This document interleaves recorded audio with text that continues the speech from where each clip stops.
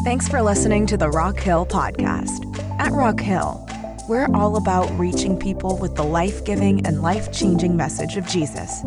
Listen in as Pastor Matt Chappell teaches how God's Word applies to our everyday lives. And this morning, we're starting a new sermon series that we have entitled Force of Nature. And everybody say Force of Nature.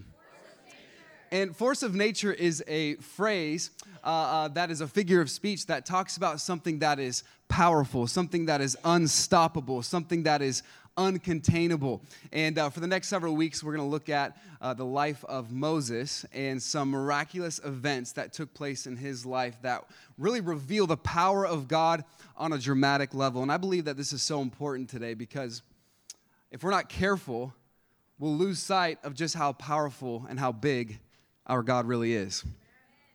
And a lot of times in life, our problems are big and our situation is big, but we forget about how great our God is. One author put it this way. He said, the problem in the church today is that man, the creature, is big in the church, and God, the creator, is small. And I love what the Bible says in Jeremiah chapter 32, verse 17. Ah, Lord God, behold, thou hast made the heaven and the earth by thy great power and stretched out arm, and there is nothing, everybody say nothing, there is nothing too hard for thee. And I don't know about you, but I'm glad that there is nothing too hard for my God. So we're going to talk about God's power and his unstoppable and uncontainable nature in this series. In Exodus chapter number 3, God reveals himself to Moses in a powerful and yet personal way. And a very familiar story, but I believe that God has some truth in this passage that he wants us to glean and learn this morning. And the title of my message today is Take a Closer Look. Take a closer look. So let's look at Exodus chapter number 3, and we'll start reading in verse number 1. The Bible says this. Now Moses kept the flock of Jethro, his father-in-law, and the priest of Midian, and he led the flock to the backside of the desert. And he came to the mountain of God, even to Horeb. And the angel of the Lord appeared unto him in the flame of fire. Everybody say fire. Out of the midst of the bush. And he looked, and behold, the bush burned with fire, and the bush was not consumed. And Moses said, I will now turn aside and see this great sight, why the bush is not burnt. And when the Lord saw that he turned aside to see, God called unto him out of the midst of the bush, and he said, Moses, Moses. And he said, Here am I. And he said, Draw not nigh hither, put off thy shoes off thy feet, for the place whereon thou standest is holy ground. Moreover, he said, I am the God of thy father, the God of Abraham, the God of Isaac, and the God of Jacob. And Moses hid his face, for he was afraid to look upon God. And the Lord said, I have surely seen the affliction of my people which are in Egypt, and I have heard their cry by reason of their taskmasters, for I know their sorrows. And I am come down to deliver them out of the hand of the Egyptians, and to bring them out of that land unto a good land. Everybody say a good land. A good land and a large land, unto a land flowing with milk and honey, and unto the place of the Canaanites and the Hittites and the Amorites and the Perizzites and the Hivites and the Jebusites. Verse number 9. Now therefore, behold, the cry of the children of Israel has come unto me, and I have also seen the oppression wherewith the Egyptians oppressed them. Come now, therefore, I will send thee unto Pharaoh, that thou mayest bring forth my people, the children of Israel, out of Egypt. And Moses said unto God, Who am I? Everybody say, Who am I? He says, Who am I that I should go unto Pharaoh, and that I should bring forth the children of Israel out of Egypt? And he said, Certainly I will be with thee, and this shall be a token unto thee that I have sent thee. When thou hast brought forth the people out of Egypt, ye shall serve God upon this mountain. And Moses said unto God, Behold, when I am come unto the children of Israel, and say unto them, the God of your fathers hath sent me unto you, and they shall say to me, What is his name? What shall I say unto them? And God said unto Moses, I am that I am. And he said, Thus shalt thou say unto the children of Israel, I am hath sent me unto you. Let's have a word of prayer together.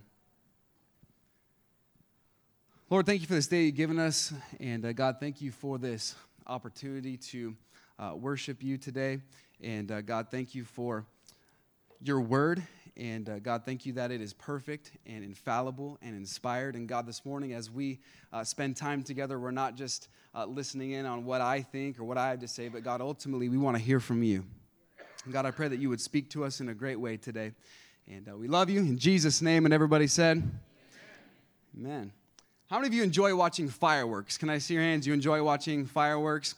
The city that I grew up in, fireworks were illegal, and so my perception of a fireworks show has been somewhat limited my whole life. And, we would always kind of get around the family at the house. We would kind of have a small fireworks show, and that's what I was used to. And then I moved to the city of Fontana.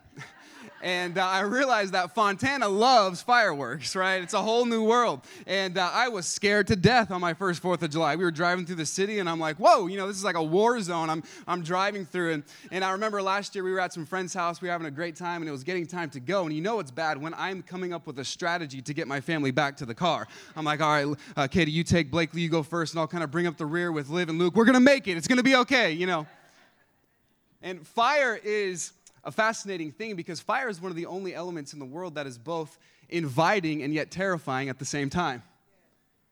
And it's interesting that when God decides to show up in the book of Exodus and when God decides to reveal himself to Moses in the book of Exodus, he does so as a flame of fire.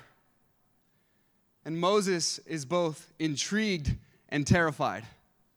See, we have to understand that God is loving and he is kind and he is inviting, but God is also holy, just, and righteous. And all throughout history and all throughout Scripture, fire is often used as an emblem of deity. And when we learn about God's holiness and God's glory and God's power through fire, and God shows up in Exodus and he reveals himself to Moses in this powerful and dramatic way. And the Bible tells us this in Hebrews chapter 12, verse number 9, for our God is a consuming fire. And so God shows up to Moses here in Exodus chapter number 3, and of course the nation of Israel there under bondage in Egypt, and just to provide a little bit of context, we know that Joseph was sold into slavery by his brothers, and he was actually promoted in the land of Egypt, and he was second in command in all of Egypt, and Pharaoh really favored Joseph, ultimately because God favored Joseph, and Joseph found grace and favor in the sight of the Lord, and because of this, when the famine came, Joseph was able to save his entire family because of the providence of God. And so God was working through Joseph's life and through his family. Well, now, as we come to Exodus chapter number 3, this is some 400 years later, and there is a new Pharaoh in town, and he's thinking, what are all these Israelites doing here? And I don't like that they're growing in population. I need to do something about this. And so he forces them into slavery. And he decides to kill all of the Jewish firstborn. And this is a terrible time for the Jewish people. And they're under bondage and they're in slavery. And then God shows up in Exodus chapter number 3 in this miraculous event, in this flame of fire. And as big and powerful and momentous as this occasion was, Moses could have missed it. Because the Bible says as Moses was out in the desert, he was walking by and he saw a flame of fire and he saw the burning bush. But then the Bible tells us that he turned aside to see. What was he doing? He was taking a closer look. He did a double take. He turned back and said, what is this? I need to take a closer look. And this morning, I believe that God wants to do something incredible in your life. I believe that God wants to do the miraculous in your situation. But often, it begins with us taking a closer look. And this morning, maybe you're here and you're thinking, well, I don't really know about all this. I don't know about Moses. I don't even know if I believe in God. I'm not really a religious person. I'm not sure. I have some questions. I would encourage you today, take a closer look. Because one thing that's so great about our faith is we have a faith that we welcome questions. We do not have a faith that we have to try to hide from and say, oh, we don't answer any questions. No, we would encourage you to examine and to investigate what the Bible says and to come to some conclusions about who God is. And so here's Moses, and he sees this dramatic moment, this burning bush, this flame of fire where God is introducing and revealing himself. And here Moses takes a closer look. And so this morning what I'd like to do is I'd like to examine these verses together, and I'd like to break apart this section of Scripture and learn how we can do just that, how we can take a closer look. So if you're taking notes this morning, notice 4 ways that we can do this. Number 1, consider the advantage of desert seasons.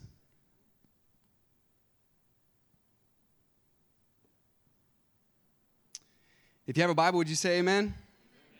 Let's notice verse number 1. If you don't have your Bible, we'll have them on this screen right here. Verse number 1 says this. Now Moses kept the flock of Jethro, his father-in-law, the priest of Midian.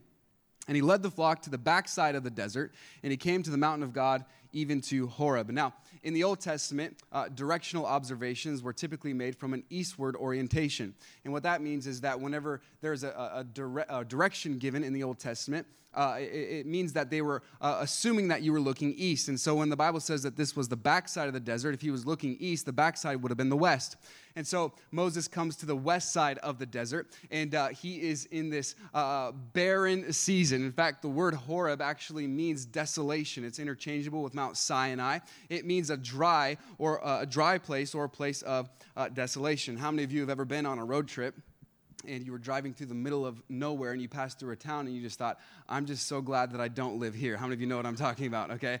And we've all been through those towns where we just try to step on the gas and get out of there as fast as we possibly can. Well, that's where Moses lived, okay? Moses was in a season of desolation. He was in a desert season, but I believe that in this desert season, God was trying to teach Moses some things. And I believe that this desert season for Moses and for us this morning was two things in particular. It was a time of preparation. Notice how it says in verse number 1 that Moses kept the flock of Jethro, his father-in-law. Moses was a shepherd. Now, Moses being a shepherd was considered a lowly position for the Egyptians, for the Israelites. This was not a great grand position, and this would have been quite the transition for Moses because Moses grew up as the prince of Egypt. Moses grew up with a life of luxury and a life of ease, and he had all of the things that he could ever want, and now he is in the middle of the desert, and he could think, man, what is God trying to teach me, and what is God having me out in this desert for? And he had kind of given up, and he kind of thought that he had failed, and he wasn't good enough anymore, and what could have felt like God's punishment was actually God's preparation. God was saying, I'm going to teach you some great lessons through this desert season in your life. The Bible says this in Deuteronomy chapter 32, verse number 10. He, that's God, found him, that's referring to Israel, in a desert land. Everybody say a desert land. And in the waste, howling wilderness, he led him about, and he instructed him, and he kept him as the apple of his eye. And so we learn that desert seasons are not about inconvenience, they are about instruction. God wants to teach us something and prepare us for something greater in a desert season. See, Moses didn't know it at this point, but he was getting ready to enter into another wilderness season and another desert season. This time, one small difference, he's going to be leading millions of people. So Moses didn't know it yet, but God had big plans for his life, and God was preparing him for something greater. And so if we have a mind of maturity and a mind of spiritual understanding, we can see that when God has us in a desert season, that he's preparing us for a bigger assignment. Arthur Pink, one commentator, said this: the colleges of this world cannot equip for the divine service, for that we must be taught in the school of God. The hand of man cannot mold a vessel formed for the master's use. The one who is to use the vessel can alone prepare it. And so God is in the business of preparing his servants for a greater assignment. Hebrews chapter 12, verse number 11 says this: now, no chastening for the present seemeth to be joyous, but grievous. Nevertheless, afterward it yieldeth the peaceable fruit of righteousness unto them which are exercised thereby. And so Moses is learning that this is a time of preparation, but this is also a time of great patience for Moses. Not only preparation, but also patience, because the Bible tells us in Acts chapter number 7, verse number 30, Stephen is preaching here in the New Testament, and says this, and he's talking about Moses, and he says, when 40 years were expired, there appeared to him in the wilderness of Mount Sinai an angel of the Lord in a flame of fire in a bush. And so what do we learn from Stephen's sermon? We learn that Moses was in this desert season in Midian for 40 years. Interestingly, Moses' life was compartmentalized by 3 sections of 40-year segments. And so he had 40 years as the prince of Egypt. He had 40 years in the desert in Midian. And then he had 40 years wandering in the wilderness, leading the children of Israel. But this was a prolonged season that Moses had to learn to be patient and to wait on God's timing, even when it didn't make sense. I read this week about there's a wildly popular video game called Fortnite. How many of you have heard of Fortnite? Okay. And how many of you have ever played Fortnite? Can I see your hands? I've never played it, but I was reading about this, and it's a very popular game, and it's on all kinds of different platforms, PlayStation and all kinds of different things. but it's not yet available for Android. And so I read this article where there are some internet scammers that are taking advantage of people's impatience wanting to get the game Fortnite for their Android device. And so they're putting out these fake YouTube videos and these fake advertisements saying, here, click here and download this game. And when they go and click there, they end up going to a different site, and it ends up automatically downloading another app, which they never wanted in the first place. And the article says this: because they are not willing to wait, this was an article about these scammers, because they're not willing to wait, what has happened is a vicious circle has been started. Every time the person tries to download the non-existent Fortnite, he or she is forced to download the unwanted. And I thought about that, and I thought, how true is that when it comes to our spiritual lives? When we are not willing to wait on God's timing, and we're not willing to wait for God to work and for God to move, and we rush in and try to do things on our own, we'll end up getting some things that we never wanted in the first place. And so Moses here is learning in this desert season that he must remain faithful and that he must just wait on God's timing and be patient in the season that God has him in. The Bible says in James 1:2-4, my brethren, count it all joy when you fall into diverse temptations, knowing this, that the trying of your faith worketh patience. The trying of your faith worketh patience, but let patience have her perfect work, that you may be perfect and entire, wanting nothing. See, a trial, a desert season has a way of producing in us an endurance and a patience that we would never get otherwise. J.C. Ryle said this: Jesus hears us, and in his own good time, he will give us an answer. He may sometimes keep us long waiting, but he will never send us away empty. And so this morning, if you're going through a desert season, if you're going through a trial, a season of barrenness, if you're going through some sort of difficulty, maybe God is preparing you for something greater. Maybe he's trying to instill in you some patience that you need down the road. The Bible says this in Romans 12:12, rejoicing in hope, patient in tribulation, continuing instant in prayer. And so we have to consider the advantage of desert seasons. Notice number 2 this morning, how can we take a closer look? Number 2, pay attention to how God's working. Pay attention to how God's working. Notice verse number 2 in our text this morning. And the angel of the Lord appeared unto him in a flame of fire out of the midst of the bush. And he looked, and behold, the bush burned with fire, and the bush was not consumed. And so here the angel of the Lord appeared. And this is what theologians call a theophany or a Christophany. This is an Old Testament appearance of Jesus Christ. So the angel of the Lord shows up. And I find 2 fascinating elements to this appearance and to this moment where God is revealing himself. I see, first of all, that this was the mundane. This happened in the mundane.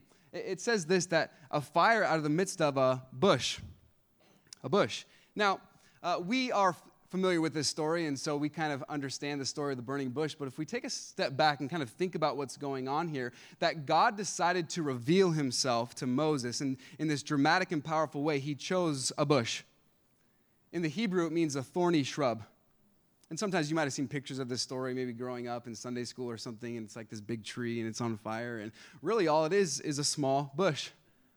And so when God decides to show up and reveal himself and to introduce himself to Moses, he does so in a very ordinary thing.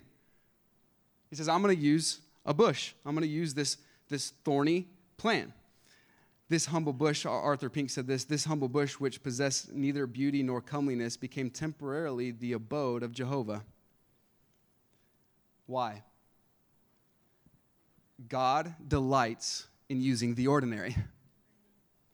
You might think, well, my job isn't that significant, or my talent isn't that great as someone else's. I don't have a great position. I don't have a great family. I don't come from a great background. And my circumstances are pretty ordinary. And I want to tell you that God delights in using the ordinary to accomplish the extraordinary.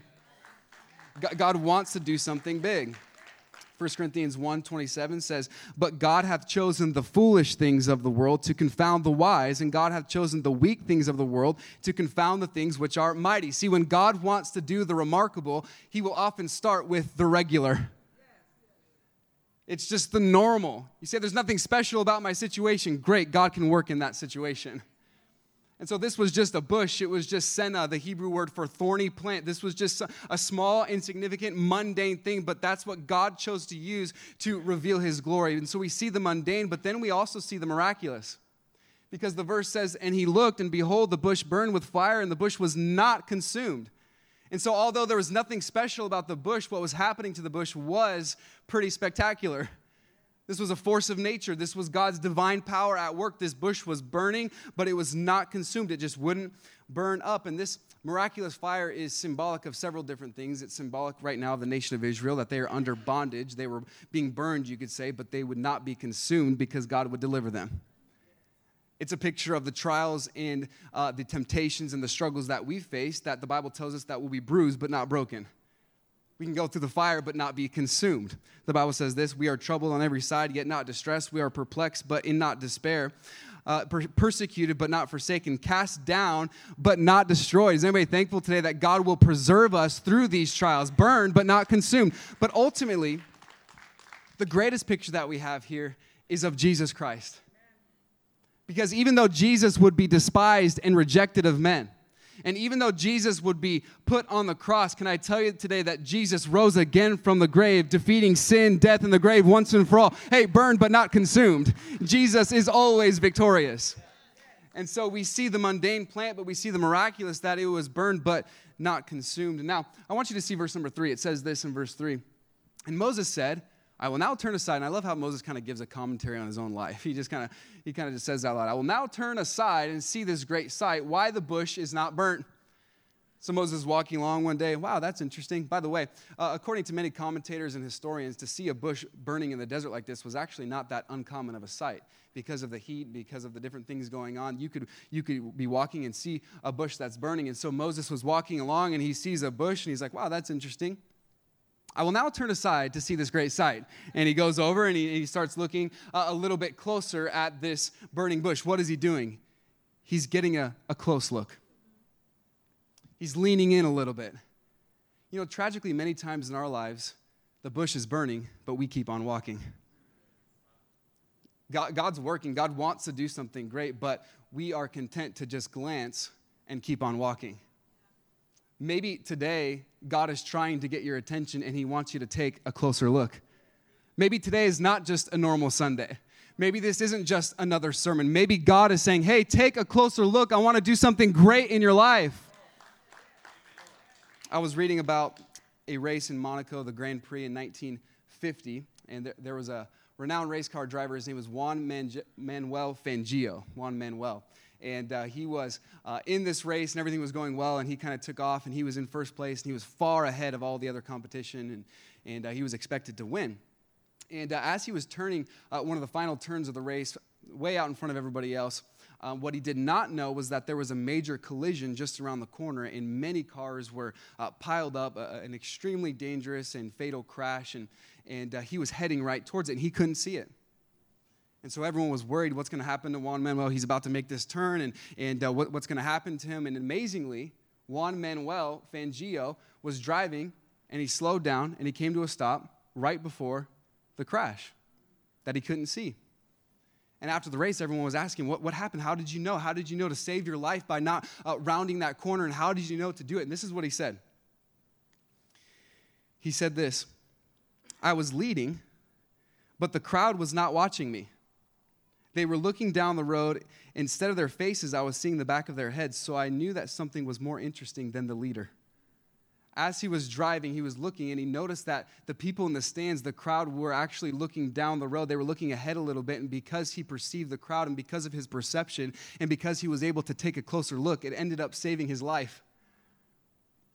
I just want to tell you this morning that God wants to do the incredible in your life. He wants to save your marriage. He wants to save your children. He wants to do something great in your life, but often we have to take a closer look and see what God is doing. We have to be willing to turn aside to see. I love what the Bible says in James 1:25. It says, but whoso looketh into the perfect law of liberty and continueth therein, he being not a forgetful hearer, but a doer of the work, this man shall be blessed in his deed. I love that verse. It says, whoso looketh into the perfect law of liberty. That law of liberty, that is the word of God. And James, the pastor at Jerusalem, was saying, hey, take a close look at the word of God. In fact, if you study the etymology of the word looketh, it literally means to stoop down and to get on your knees and to take a close look and to really get into the word of God and really say, what is God trying to teach me here? And what is God trying to communicate with me here? See, many times we are content to simply glance at the word of God when God has called us to gaze into the word of God.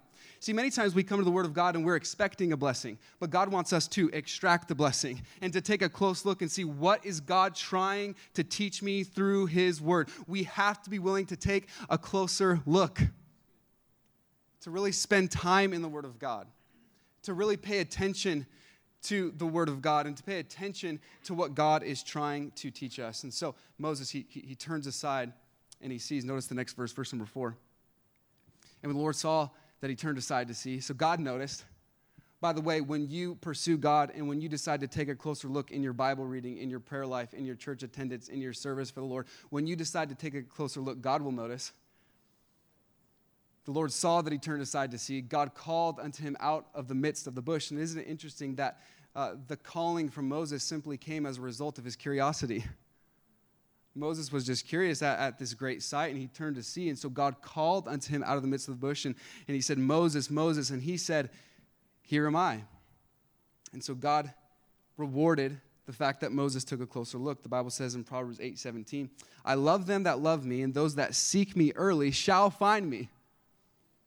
Hebrews 11:6 says, but without faith it is impossible to please him, for he that cometh to God must believe that he is, and that he is a rewarder of them that diligently seek him. When you take a closer look, God says, watch me open the windows of heaven and pour out a blessing upon your life. He is a rewarder of them that diligently seek him. And so he took a closer look. But I want you to notice the third element this morning, number 3.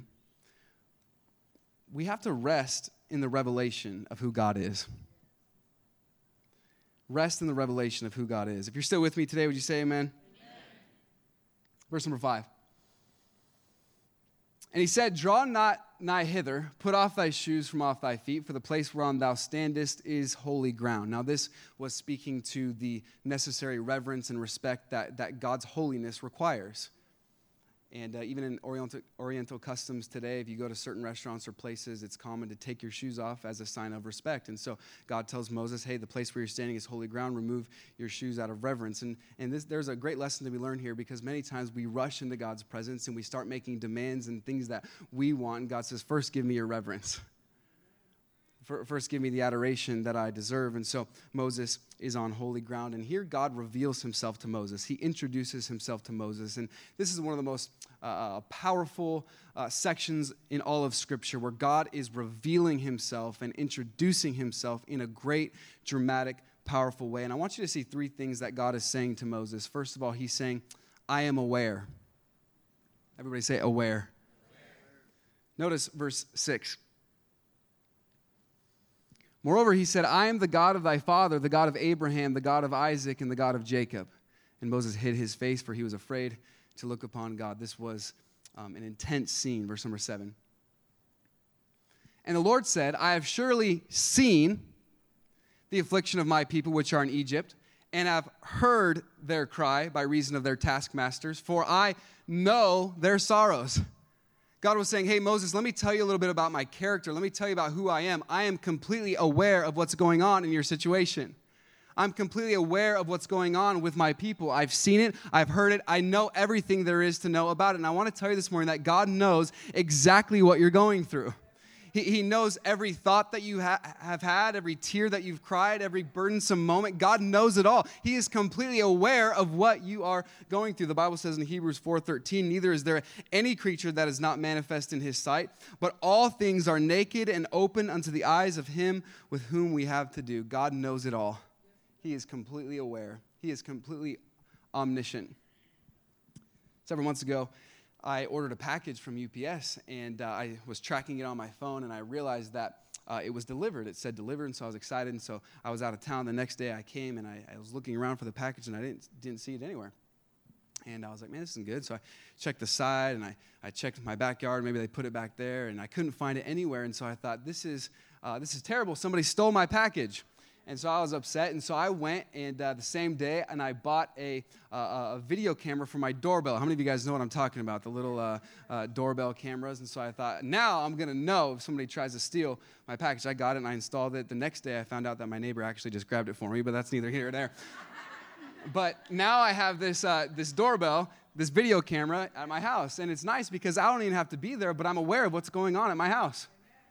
And if somebody comes, if there's motion, it'll detect me, and I've got some great pictures from it. I caught Daniel the other day. He was kind of just looking through my window. Just peeking through. I caught Dennis the other day. He was coming over for small group, bringing some pizza. Thank you, Dennis. That was awesome. But now, because of that camera, I'm always aware. I know what's going on. And how encouraging is it to know that God is so great. Great is His understanding. His understanding is infinite. Whatever you're going through, God knows.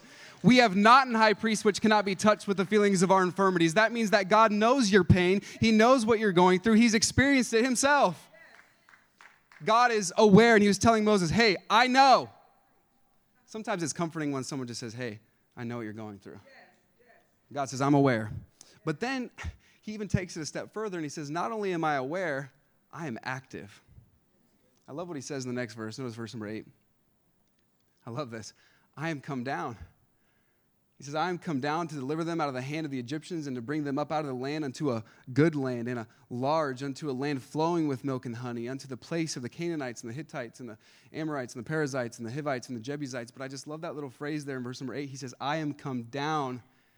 God says, not only am I aware of what's going on in your situation, but I'm also active. I'm going to come down and deliver my people. I will personally be involved in the delivery process. I am come down. And my friends, I want to tell you today that this is a great picture of the incarnation. That God loved us so much that He sent His Son to come down and to seek and to save that which was lost. Is anybody thankful today that He came and lived a perfectly sinless life and then He went to the cross? Why? Because He loved you that much. Because not only is He aware, He is active. And He comes down. And God was telling Moses, I'm going to be involved in this. I want to tell you today, God wants to be involved in your life. God is always working. Even when we can't see it, God is always working behind the scenes. He is active. I love what Matthew 1:23 says, behold, a virgin shall be with child and shall bring forth a son, and they shall call his name Emmanuel, which being interpreted is God with us. He came down. We have the presence of God. He is with us. So He was saying, I am aware. I am active. And then He goes on in the most powerful statement. He says, I am that I am. Notice verse number 14. And God said unto Moses, I am that I am. And He said, thus shalt thou say unto the children of Israel, I am hath sent me unto you.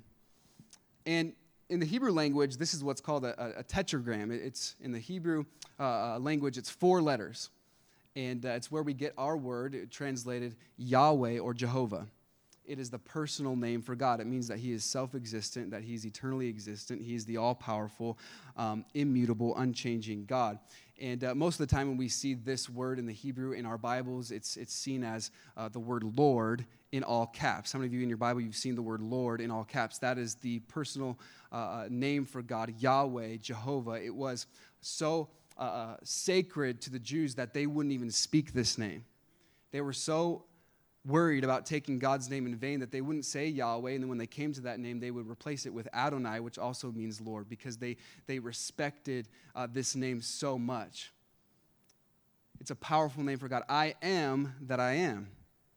And when we fast forward to the New Testament with the life of Jesus, we even get a little bit deeper understanding of what this phrase means, I am that I am, because we think He's going to say something after, like I am fill in the blank. Like in my life, I would say I am a father. I am a pastor. I am a husband. And we think God's going to say, I am something, but He says, I am that I am. And there were 7 times when Jesus said, I am. And I love these statements. When you need provision, He says, I am the bread of life. When you are in darkness, He says, I am the light of the world. When you are seeking after God, He says, I am the door. When you need love and protection, He says, I am the good shepherd. When you need salvation from sin, He says, I am the resurrection and the life. When you desire a home in heaven, He says, I am the way, the truth, and the life. When you desire spiritual fruit, He says, I am the vine. What I'm trying to tell you this morning is that whatever you need, Jesus says, I am. He is the great I am. And we must find our satisfaction and our fulfillment in who God is. He is the great I am. Psalm 8, verse number 1 says this, O Lord, our Lord, how excellent is thy name in all the earth, who hath set the glory above the heavens. Aren't you thankful for the great I am this morning? I want to notice one final thought and we'll be done. Number 4, learn to override feelings of inadequacy. This morning we're talking about taking a closer look and seeing how God is working and how God is moving. And we have to rest in the revelation of who God is, that he is the great I am. But we have to learn to override feelings of inadequacy. Because up until this point, I'm sure Moses was thinking, man, this is amazing. Like, this is awesome.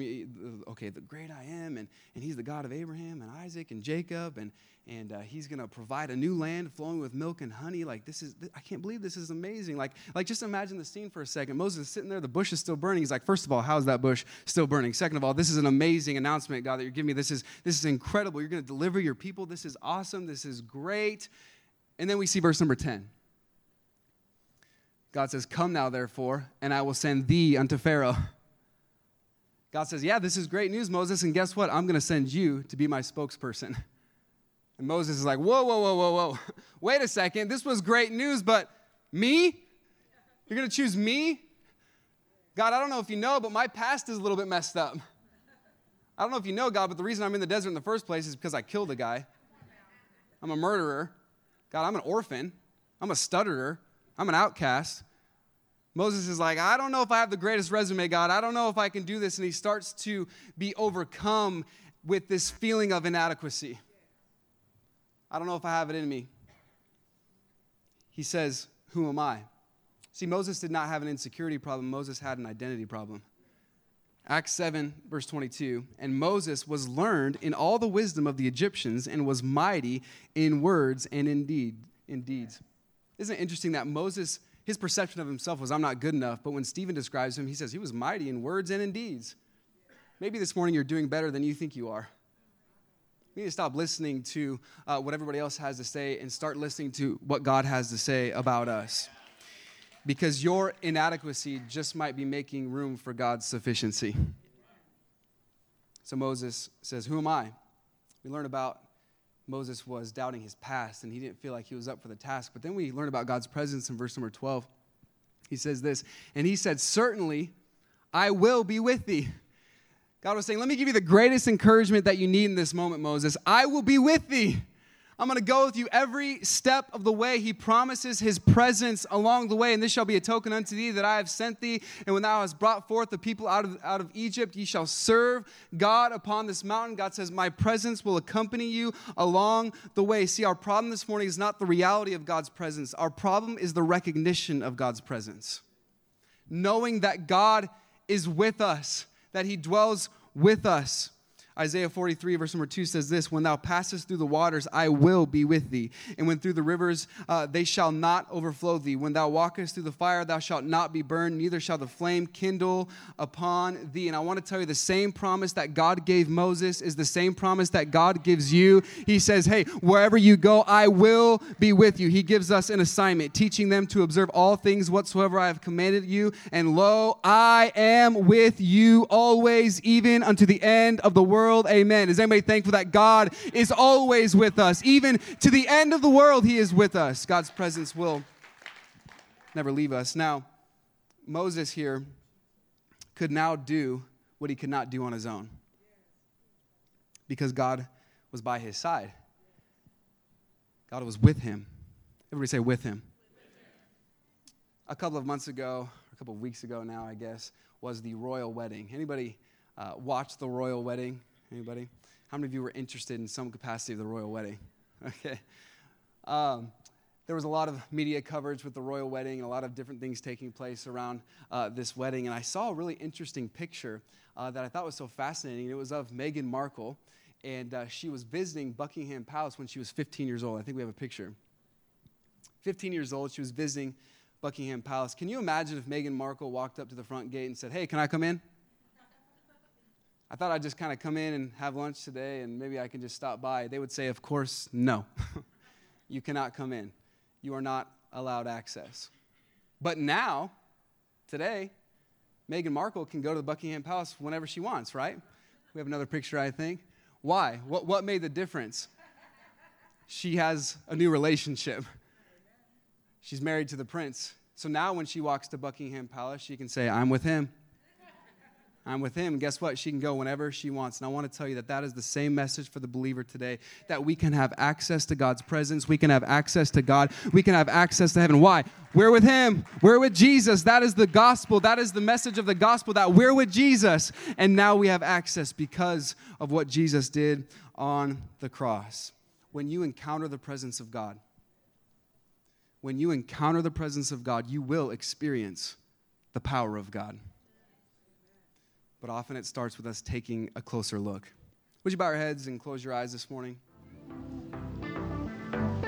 Thanks again for listening today. If this message was an encouragement to you, let us know. You can email us at hello@rockhill.church and keep up with all the latest news at rockhill.church or on Instagram @rockhillchurch.